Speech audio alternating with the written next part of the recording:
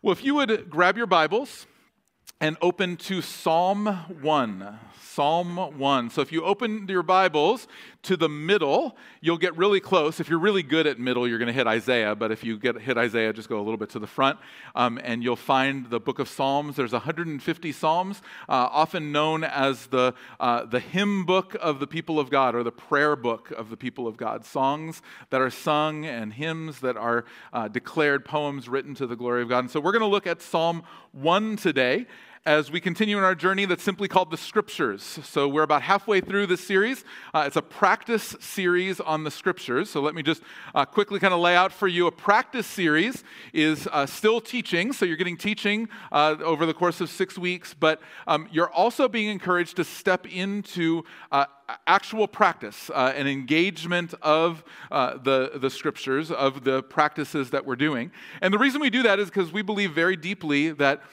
more information doesn't change us, that information by itself is not transformational, but that we have the opportunity to have whole life transformation. And whole life transformation happens when we step into the things of God, the practices of Jesus, living the entirety of our lives, coram Deo is the theological word, before the face of God, that we are constantly living before the face of God.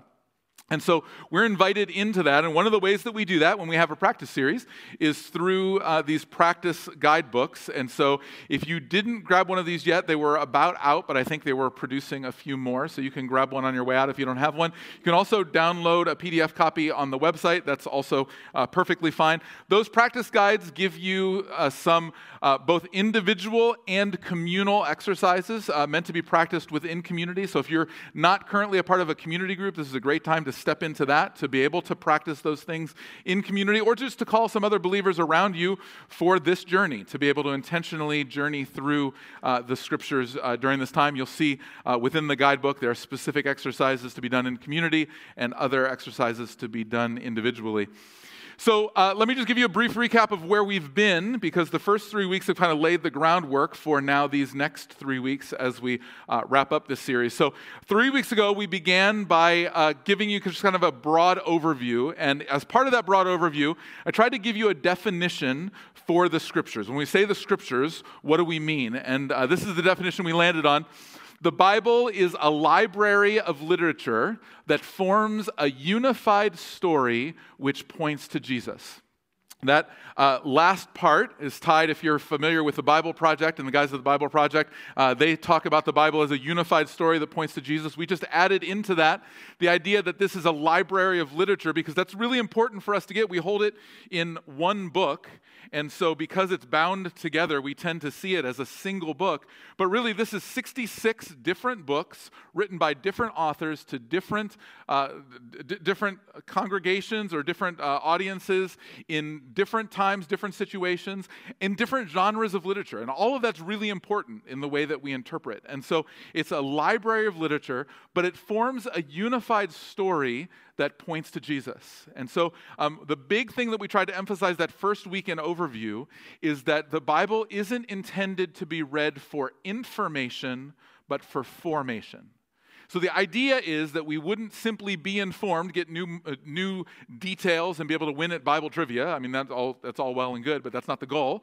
The goal is that we would be shaped by the Word, that we would be shaped under the Word. And the following week, then, Scott stepped in and did a great job talking about how Jesus was himself formed by the Word. What we know as the Old Testament was the Scripture that Jesus read.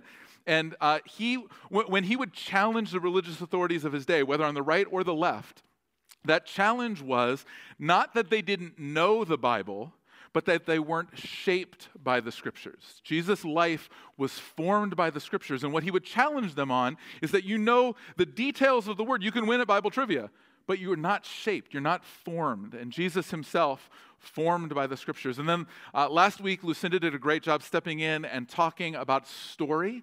The Bible, as we said, is a unified story which points to Jesus. And story is one of the most powerful formational things within our lives. Story forms you whether you know it or not. You're formed by the story that you believe about the world around you, that you enter into. And the Bible presents to us not just a story, but a countercultural narrative. A narrative that pushes against the prevailing wisdom of the world around around us. And so we have the opportunity as we study the scriptures to either enter into that countercultural story, to be shaped by it, or to hold it at arm's length, to not engage it personally in the transcendent Word of God, to allow that to speak into our lives, as Lucinda talked about. And so what we're going to do these last 3 weeks is basically answer the question, how do we enter into that story? What's it look like for us to enter into the story? And in order to do that, this morning I want to start by introducing you to a painting. This is a painting that some of you are probably familiar with. I stole it off the wall in Pastor Tim's office. It was there this morning, but it's not there now. It'll be there sooner or later. It'll come back again. This is a reproduction of Rembrandt's painting, The Return of the Prodigal Son. This is actually quite a bit smaller than the original. The original, believe it or not, is 8 feet tall and 6 feet wide. It's an incredible work of art. And I present it to you not so much to talk about all of the beautiful details of the painting, of which there are many, and there are lots of different aspects of it that hold a lot of meaning. And not even to tell you about the story of the prodigal son, which is a beautiful story. That moment that's represented in Rembrandt's painting could be a sermon series itself and would be worth us engaging. But that's not where we're going today. Instead, I want to present this to you simply as a work of art. And with a work of art, there are layers to the beauty and to the meaning that unveil themselves to us over time. So some of you know the name Henry Nouwen. Henry Nouwen was a professor, a brilliant man, a professor at first the Divinity School in Notre Dame, and then at Yale, and then at Harvard. So if we could just agree together, if you have Notre Dame, Yale, and Harvard on your resume, you're probably pretty bright, right? Like he's a sharp guy. And while at Harvard, the call of God came to him to go to serve for the remainder of his life at a community called L'Arche in Toronto. And that community was for developmentally and intellectually disabled individuals that were there at that community, and he was going to serve among them. And in between Harvard and L'Arche, he had an opportunity to go with some friends to St. Petersburg, Russia, where this painting in its original form is on display. A couple years before that, while at Harvard, this painting had captured him in just a poster reproduction. He had seen it, and it grabbed a hold of him. When Nouwen went to St. Petersburg, he spent, over the course of a couple days, more than 4 hours just sitting and staring at the painting. Sitting and watching the light move through the room and reflect on it different ways, seeing the layers of the painting and the way the eyes were focused and the direction that each character was moving, all of the details that were being represented. He wrote about it in 140 pages of very dense and beautiful prose in a book called The Return of the Prodigal Son, named after this painting. But what I want you to imagine is more than 4 hours of staring at one painting. Because Man and I, over the course of the last couple of weeks, were in several art galleries. We walked through art galleries. Neither one of us are art connoisseurs, per se, but we appreciate art. And so we would walk through art galleries. We probably spent 4 hours in art galleries over the course of a couple of days. And this is the way we handle art galleries. We walk by. Some art is this kind of response. Huh. That's it. That's the, huh. Some art is, ooh, some of that. And then every once in a while, there's art that's like, hey. And then we have a very brief conversation, 30 seconds to a minute, something like that. And we have a conversation, and then we move on. Now, that's some because we don't appreciate art, I'm sure, at the level that we should. But some because I can't imagine 4 hours doing much of anything. Like, 4 hours is a really long time. But what Nouwen found is that when he sat in front of this beautiful painting by Rembrandt over the course of 4 hours, more and more of the truth of what Rembrandt was trying to show unveiled itself to him. So maybe art's not your thing. Maybe for you, movies are your thing. So you go again and again to see the same movie over and over. You go to see a Christopher Nolan film, and you watch it again and again because it takes a lot of time to understand a Christopher Nolan film, right? A few of you are with me. Most of you are like, I'm a Spielberg guy or Hitchcock maybe. I don't know. Whatever it is, that's totally fine. So it's just you watch it again and again and again, and you see the layers unfold. Or maybe it's nature. You go out to the same place, the same park, or the same overlook. And in different seasons and from different angles and on different days, you experience it in a different kind of way. And the beauty of the world around you speaks to you in a different kind of way. Or maybe it's music. For me, this week, there were 2 different projects released that tied to artists that were really meaningful to me in my very formative years of faith. And they spoke to me in a variety of different ways. One was a re-release of an album that was re-recorded by the original band, and it was just fascinating to listen to it with older voices and knowing a little bit of their stories and listening to those lyrics again. And another one was an artist who passed away 25 years ago and was being covered by a variety of different artists. And as I listened, I found myself listening not once or twice, but dozens of times this week, and just hearing different things from music that I've known for years and decades, and I'm hearing different things within it. Art doesn't give itself to us right away. It takes time. And the Bible is like that. The Bible is intended for us to meditate on it, to chew on it, to sit under it and allow the truth to come to us over a period of time. In fact, over a lifetime. And so I don't want you to take my word for that. I want you to listen to what the psalmist says. In Psalm chapter 1, there's that same declaration that the word of God is meant to be meditated on. And so Bill's going to come and he's going to declare the Psalms for us, first in one translation and then in a second translation. And however that's best for you to listen. If you want to follow along or if you just want to listen, allow the Word of God to speak to you as we consider the Bible as meditation literature.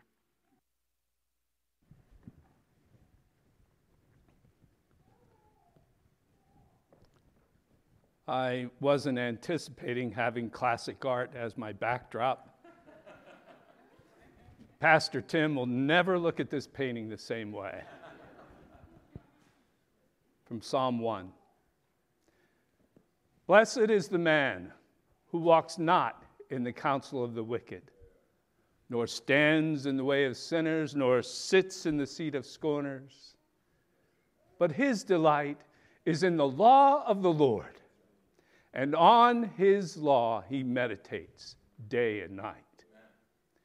He is like a tree planted by streams of water that yields its fruit in its season, and its leaf does not wither.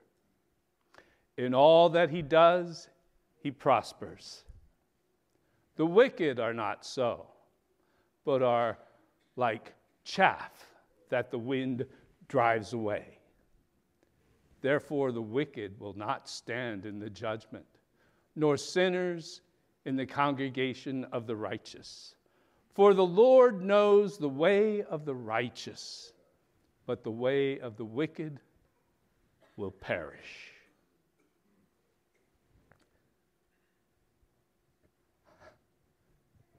How well God must like you. You don't hang out at Sin Saloon. You don't sleek along dead-end road. You don't go to Smart Mouth College. Instead, you thrill to God's Word. You chew on Scripture day and night. You're a tree replanted in Eden, bearing fresh fruit every month, never dropping a leaf, always in blossom. You're not at all like the wicked, who are mere windblown dust, without defense in court, unfit company for innocent people.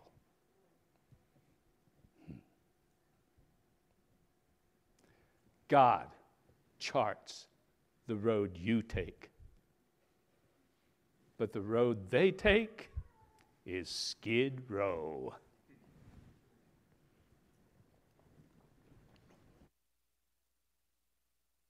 Thanks, Bill. Would you pray with me?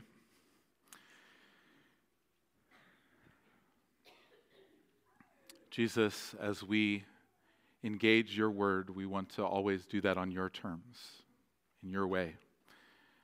And so as we step into Psalm 1 today, into the entirety of the Scriptures, would you help us to indeed see that these are unified stories that are pointing to you? But God, would you also help us to be formed and shaped, to allow the word to unveil itself to us, layer by layer by layer. Create in us a hunger, a desire for the word. God, would you guard the words that I will speak, that the ones that come from my flesh would fall to the ground and be forgotten, but the words that come from your Spirit would remain, that they would penetrate our hearts, and that we would be changed, that we would be shaped into your likeness, increasingly for your glory. And so do this work in us, we pray. In Jesus' name, amen. Amen. You may or may not know, we have 7 values as a church, and one of those values is simply stated as the foundation of the Word. We believe the Word is foundational for all that we do, which is why, whether it's me or someone else in the pulpit on a Sunday morning, we're always going to be preaching from the Word. You're not just getting ideas, you're getting the Scriptures as you come. The songs that we sing and the declarations that are made are coming out of Scripture. When we pray, we're very often praying the Word, praying based on the Word. Our children right now are being taught the Word, not just lessons, but they're being taught the Word, and that happens all the way up through our middle school and high school and college and all the way through our community groups. We're grounded in the Scriptures. We love the Bible. But you also may know that the Bible is not extremely popular in the world around us, and that's increasingly true. And there's a lot of reasons for that, and I don't want to go into all of them, but one of them is that the Bible has this really pesky habit of telling us what's right and wrong, and how we should act and how we shouldn't act, and the way that we should live and the way that we shouldn't live. And the bottom line is most people don't really want to hear that. People are not overly interested in being told what to think and what is true and what isn't true. And so as we come to the Scriptures, we're going to talk more about that next week, we need to be submitted to the Scriptures. But one of the ways that we kind of get in the way of that process is by approaching the Bible like it's a roadmap for life or a checklist for living. And the reason is the Bible itself doesn't give us that option. The Scriptures come to us not in a way that lays out a checklist to say this is the way that you should live, but in a much more complex story written in different genres and different kinds of literature in different ways to different audiences so that we would mine the truth of it. When we approach the Bible as though it's a pamphlet for science or politics or living in modern life, and believe me, the Bible has a lot to say about all of those things, but when we simplify it down to that, we get in the way of people being able to take seriously this piece of literature inspired by God for our formation. And I say that because Psalm 1 says that. Psalm 1 says to us that there's a way for us to engage the Word that's not just a checklist, but rather a way to deeply soak in the truth of the Scriptures. So what I want to do this morning is I want to look at the Psalm itself, or just take a couple minutes to walk through particularly the first half of the Psalm and get a sense of what it's saying. And then I want to give you an example of what that looks like. What's it look like for us to engage the Word on its own terms?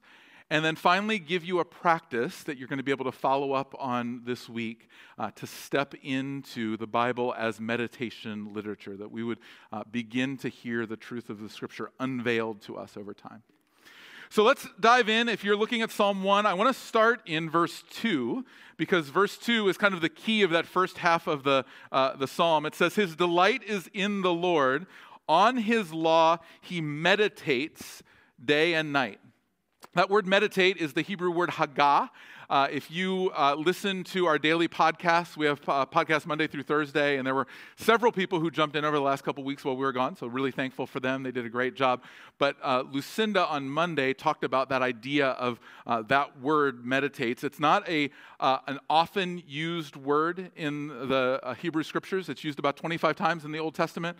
13 of those 25, if my memory serves right, are all in the Psalms, and they're often translated in that kind of way, that idea of meditates on or continues on, that kind of idea. But there's one place where Haggah shows up that kind of helps us to see the heart of the word, because meditate seems like a kind of a passive word, but the word is actually not passive at all. It's actually quite active. And that place is in Isaiah 31, verse 4. So if you write in your Bibles, I'd encourage you right beside the word meditates in verse 2, write Isaiah 31, 4. Isaiah 31, 4 says this, the lion, even the young lion, growls over its prey. Now, it depends on your translation. It may say growls, or it may say chews on or lords over its prey. The image is of a lion that has attacked its prey, and now, having killed it and begun to eat it, it's kind of standing over it, kind of growling with joy. You know, you get that sense of like down to the bone, just kind of gnawing on the bone. We have 2 dogs. One of them is a little doodle that has ADD, so if you need a dog, let me know. I'll be glad to send it your way. Kristen likes it. I'm not sure about the rest of you. Anyway, so there's that one. Ignore that one for a moment. But there's another one, an older one, a dog named Hershey, that's part Doberman, and it knows how to focus. So the ADD dog doesn't know how to focus on anything. But Hershey focuses, and especially if we're out in the woods walking and we find a shed from a deer, an antler. If you find an antler on the ground, you bring the antler back to Hershey, or any of you hunters, you're welcome to donate to us. I don't know how to shoot things, but you can, and you can bring it to me. That's great. If you bring the antler to Hershey, it's doggy heaven, because I don't really believe, I'm sorry to those of you who did, I don't really believe in doggy heaven, but that's him, that's doggy heaven. For him, if you need your dog in heaven, God will make your dog show up for you in heaven. It's okay, like don't get tripped up. But for him, he's so excited. Like he sees the antler, and he'll grab it, and he'll start on one side, and then he'll move to the other side, and then he'll take it to someplace else, and he'll get over in the corner, and he'll start to just gnaw, and he'll gnaw and gnaw and gnaw and gnaw. And then if you call him away, he'll kind of put it back in the corner, and then he'll go outside, or he'll go eat, or he'll go for a walk, or whatever. And then when he comes back in, he goes back over to the bone, and he goes back over to the antler, and starts chewing on the antler, one side or another. And he's trying to get out like every last morsel of flavor out of that antler. Like he's after it. He's growling over it, like rah, rah, rah, rah, you know, that kind of thing. That's what the psalmist is saying. That we would Haggah on his law day and night. That we would growl over it, that we would chew on it. Peterson translates it that way. That we would grab hold of it, and we would try to get out every last little piece. So with that insight, now go to verse 1. Listen to what it says. Blessed is the man who walks not in the counsel of the wicked, nor stands in the way of sinners, nor sits in the seat of scoffers. So what the psalmist is saying is the blessed person doesn't move toward sin, walking, doesn't pause at sin, standing, doesn't settle into sin, sitting, but rather Haggahs the word. And then he says in verse 3, again, 3 different things. He's like a tree planted by streams of water, yielding its fruit in season, and its leaf does not wither. So in parallel, rather than walking towards the wicked or standing with the wicked or sitting with the wicked, he's saying those who meditate on the word, they're like a tree that's planted by water, where it's constantly being refreshed. They're like a tree that's constantly bearing fruit in its season. It's always fruitful, and it never loses its leaves. It never looks like desolate like the world around us does more and more now, right? It doesn't lose leaves. Instead, it always looks vibrant and full of life. How? By meditating on the word. And that's not just reading the word. It's not just meaning like I had a Bible passage that I was supposed to read today, so I read the Bible passage. I read my verse of the day, or I read a section of scripture, or I read my 3 or 4 chapters in order to get through the Bible in a year or whatever. I'm not opposed to that. We'll talk about that next week. It's good. There's a good way to engage big swaths of scripture like that. But that's not what Psalm 1's saying. The Psalm 1 reader is encouraged to meditate, chew on, growl over the word, to grab hold of it and allow it to be turned over in our minds and in our hearts, not just once, but day and night throughout our lives. That just like a painting that you can stand in front of for 4 hours and it continues to show you more and more things, that the Word of God doesn't ever stop telling us truth. We don't get to the end of it and be like the end of a novel you put over to the side and you grab another one. But the Scriptures you come back to day and night, and as we chew on them, they continue to give us life. They continue to give us truth. More and more is unveiled to us. So what's that look like? Well, let me give you an example. Turn to Genesis chapter 4. If you've been around a while, you know we spend a decent amount of time in Genesis 1 to 3 because I believe Genesis 1 to 3 is really like a key that helps us to interpret lots and lots of Scripture. Most of Scripture can be seen through the lens of Genesis 1, 2, and 3. We don't often get to Genesis chapter 4, but as you'll see, it's kind of the first instance of a story being interpreted through the lens of Genesis chapter 3. So I want to read it for you. So if you listen best by reading along, I'm going to read it. You can read along. If you listen best just by listening, just listen. But I want you to envision this story in your head, like allow this story to take form in your head. Now Adam knew Eve his wife, and she conceived and bore Cain, saying, I have gotten a man with the help of the Lord. And again she bore his brother Abel. Now Abel was a keeper of sheep, and Cain a worker of the ground. In the course of time, Cain brought to the Lord an offering of the fruit of the ground, and Abel brought of the firstborn of his flock and of their fat portions. And the Lord had regard for Abel and his offering, but for Cain and his offering he had no regard. So Cain was very angry, and his face fell. The Lord said to Cain, why are you so angry? And why has your face fallen? If you do well, will you not be accepted? And if you do not do well, sin is crouching at the door. Its desire is for you, but you must rule over it. Cain spoke to Abel his brother, and when they were in the field, Cain rose up against his brother Abel and killed him. Then the Lord said to Cain, where is Abel your brother? He said, I do not know. Am I my brother's keeper? And the Lord said, what have you done? The voice of your brother's blood is crying to me from the ground. And now you are cursed. You are cursed from the ground, which has opened its mouth to receive your brother's blood from your hand. When you work the ground, it shall no longer yield to you its strength. You shall be a fugitive and a wanderer on the earth. Cain said to the Lord, my punishment is greater than I can bear. Behold, you have driven me today from the ground, and from your face I shall be hidden. I shall be a fugitive and a wanderer on the earth, and whoever finds me will kill me. Then the Lord said to him, not so. If anyone kills Cain, vengeance shall be taken on him sevenfold. And the Lord put a mark on Cain, lest any who found him should attack him. Then Cain went away from the presence of the Lord and settled in the land of Nod, east of Eden. Okay, we're going to stop there.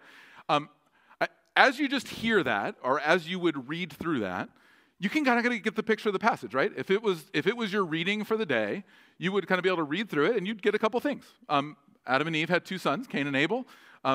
Cain was a farmer, and Abel was a shepherd. They presented sacrifices. God liked Abel's better because God's not a vegetarian. He likes to eat meat. Just kidding. That's a joke. You guys need to stick with me here. Come on. But God's not a vegetarian, seriously. Anyway, they present their sacrifices. That's not the reason why God liked one better than the other. The Abel presented first fruits. Cain just presented from his abundance. Anyway, that's a side note. But as that happened, Cain gets worked up. As Cain gets worked up, he's jealous first. He's jealous, he moves to anger, and then his anger moves to murder. He kills his brother, and then God comes to him, judges him, banishes him from that area, and tells him that the ground is no longer to produce for him. You would have gotten that, so something really close to that, if you had read that, right? It would make sense. But what's it mean to chew on the word? To meditate on the word in a different kind of way, to allow it to speak to us? Well, the Psalm 1 reader, I think, would have gotten a few more things, would have at least begun to ask some questions. For instance, there's a bunch of stuff in there that's not represented in the story, right? Like there's big question marks. For instance, did anybody else get taken by surprise that jealousy move to anger, move to murder that quickly? That's pretty fast. Like, Cain went out, hanging out with Abel in the field. He decided to kill him. What? Like, where'd that come from? Right? So you have that as a kind of a quick, like, whoa, that was a big surprise. You have this question that God poses to Cain right in the middle. Why are you so angry? Why is your face fallen? If you do well, will you not be accepted? And if you do not do well, sin is crouching at the door. Its desire is for you. So you see this question posed to Cain, and the Psalm 1 reader will be thinking back to the question that was posed just one chapter ago to Adam and Eve, right? There was a possibility of doing one thing or another thing. They could do right or wrong. They could do good or evil. They made a choice. Cain now is presented with that same question, and the Psalm 1 reader would begin to ask the question, am I being presented with that same question? What does it look like for me to engage that question? And then there's a very specific word or wording at the end of verse 7. It says, its desire is for you, but you must rule over it. And the Psalm 1 reader would be able to go back to the beginning, in the end of Genesis chapter 1, when God created men and women, he said that we were to rule over creation, using exactly the same language, actually. So there's this call to rule, to have dominion over things. And the Psalm 1 reader would be asking the question, what's it look like for me to have dominion over, to rule over the negative emotions of my life, to be faced with temptation and rule over temptation? And that's just the beginning. There's the banishment of Cain, which is exactly the same as the banishment of Adam and Eve, right? They were sent out from the Garden of Eden. Cain is sent out from the land, and the Psalm 1 reader would begin to ask the question, what's it look like to be sent out from the land? Why was that such a punishment? Why was his reaction so strong? And what's it look like for me to be separated from the things that are most important to me through my sinful behavior? Those kinds of questions begin to bubble up in our heart. And then there's this technique that the scripture writers often use that you see right in the middle. So if you see in verse 6, the Lord said to Cain, why are you so angry? And why has your face fallen? If you do well, will you not be accepted? And then if you skip down to verse 9, he says, where is Abel your brother? And then he says in verse 10, what have you done? 4 times he asks him questions. Can we just agree together that if God asks the question, it's not because he needs more information from us, right? So we can pretty quickly say questions are not because God is short on information, but they're instead being asked so that we would begin to think. And the Psalm 1 reader would go back to Genesis chapter 3 and remember the first question of God. You remember when God showed up in the garden to Adam, his very first question was, where are you? Because God thought he was lost? No, because it's followed up with the question, what have you done? The question begs the invitation of the reader to begin to engage.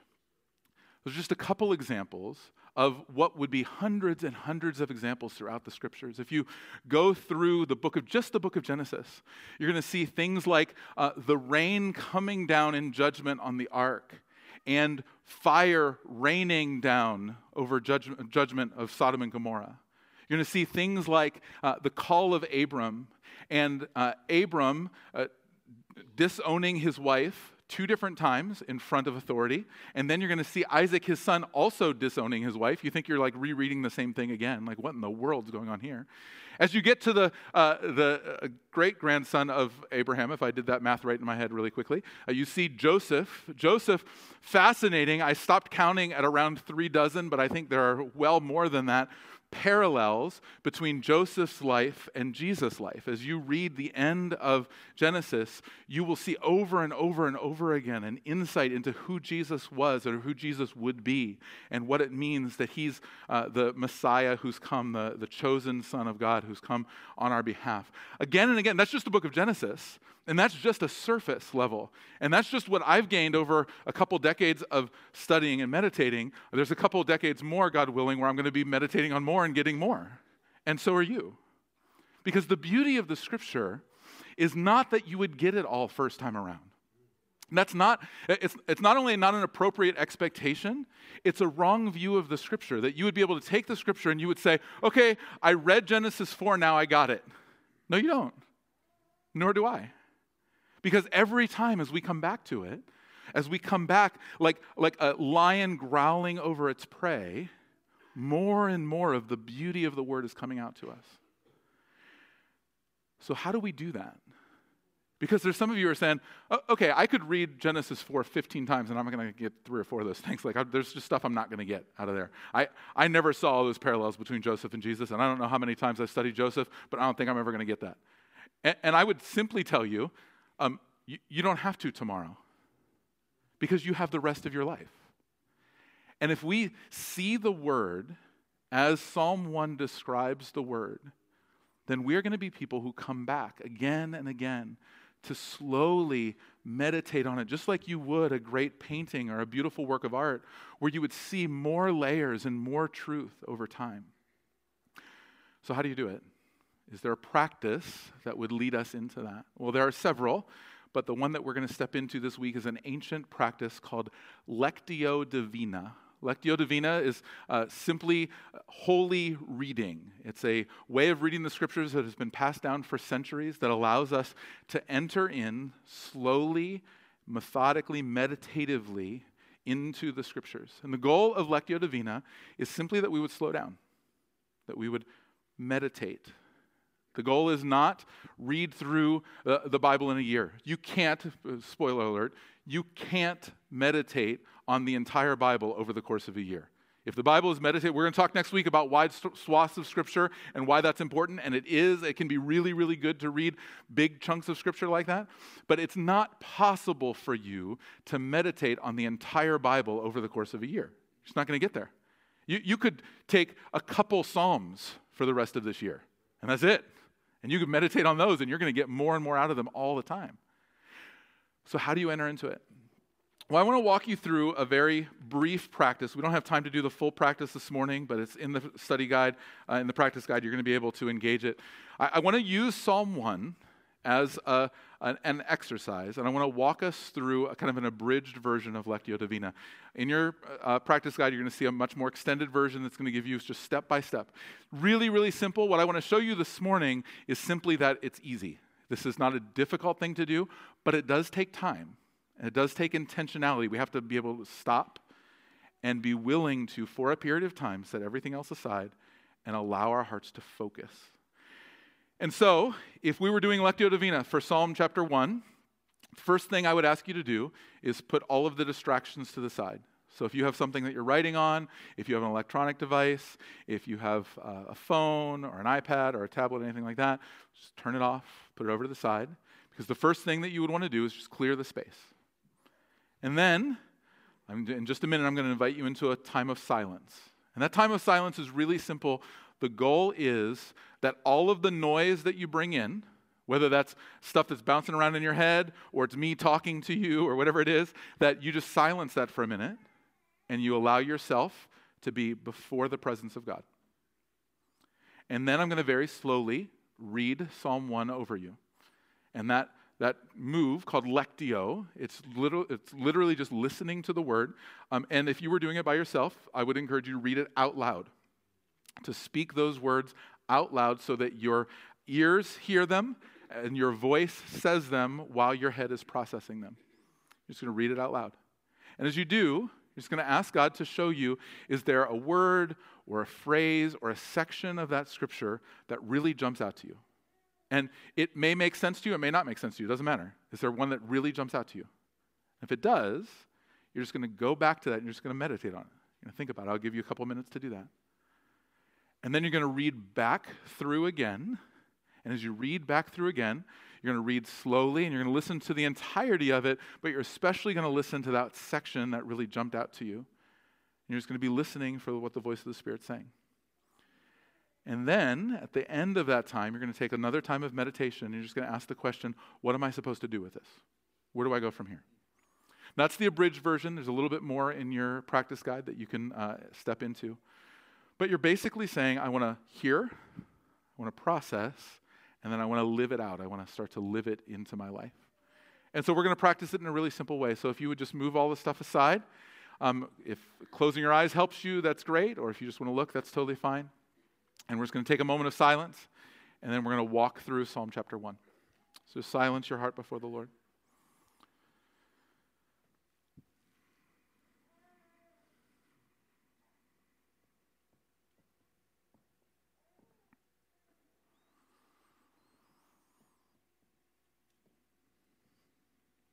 Jesus, we thank you for your word. And even as we do this as an exercise, we pray that you would speak to us because your word is alive and active.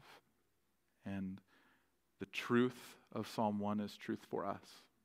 And so would you help us to hear? Pray in Jesus' name.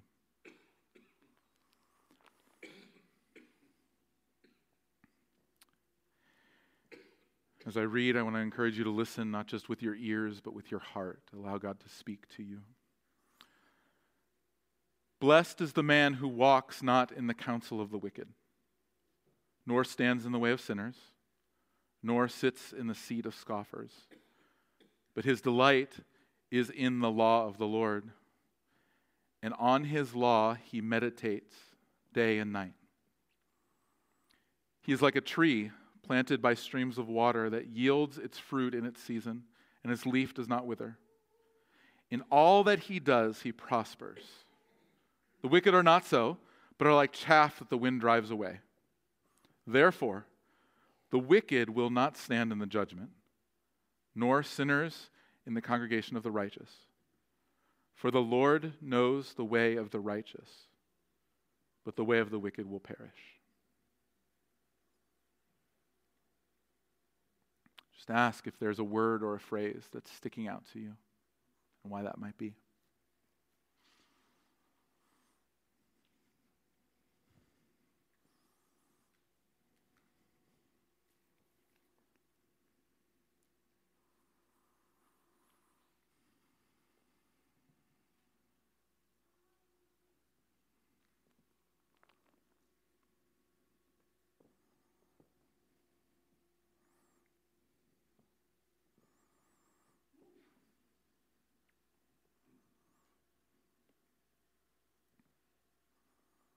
As you listen again, think specifically about any aspect of the psalm that really stuck out to you, and think about what it's saying to you. Blessed is the man who walks not in the counsel of the wicked, nor stands in the way of sinners, nor sits in the seat of scoffers. But his delight is in the law of the Lord, and on his law he meditates day and night. He is like a tree planted by streams of water that yields its fruit in its season, and its leaf does not wither. In all that he does, he prospers. The wicked are not so, but are like chaff that the wind drives away. Therefore, the wicked will not stand in the judgment, nor sinners in the congregation of the righteous. For the Lord knows the way of the righteous, but the way of the wicked will perish. Simply ask the question, God, now what? As this aspect of this psalm sticks out to you, whatever that is, ask him, God, what do I do with it? How do I live that out in a different way this week?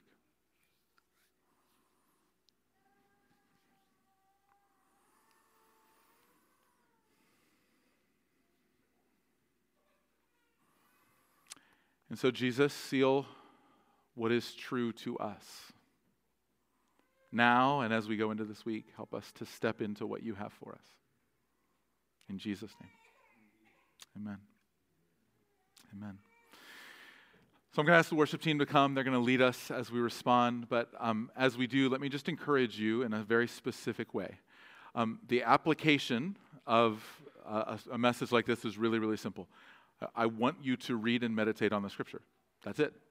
So I want you to, even right now, consider where you're at and what it looks like for you to take a step forward. For some of you, meditating on the Scripture in this way is a whole new thing, and you just need to do it once, which is great. Grab the practice guide, walk through it, and step into it. For some of you, Lectio Divina is not a new thing. You've done that before, and so maybe a couple times this week, you need to take some time to set aside some time to really start to engage it. But what I would love for all of us to have is a very practical, this time, this day, in this way, I'm going to step into this practice this week. It's as simple as that. To say, before I leave this room, I'm going to make a decision that I'm going to step into meditation in this way, meditating on the Scriptures. And so as you do that, It may be that you would find it helpful to talk to somebody around you to say, here's my plan. Ask me about it next week. That would be great. Because then you have a little bit of accountability built in. You have somebody who can follow up with you, and you can talk about what you experienced, what that was like. For some of you, maybe you need to respond in a more specific way to the Lord and not just to someone else. And that may be time for you to come up front to commit before the Lord, to even repent before the Lord. And that's totally appropriate. You're always welcome to do that. On this side of the altar is a place where we would be love to be able to come and pray for you and pray with you. And on this side is a place where you can just kind of be on your own and you can come before the Lord. But it's an opportunity for us to come before Him and to make that commitment before Him. So I'm going to ask you to stand and let's respond to Him in song and commit to Him in the way that we're going to engage the Word this week.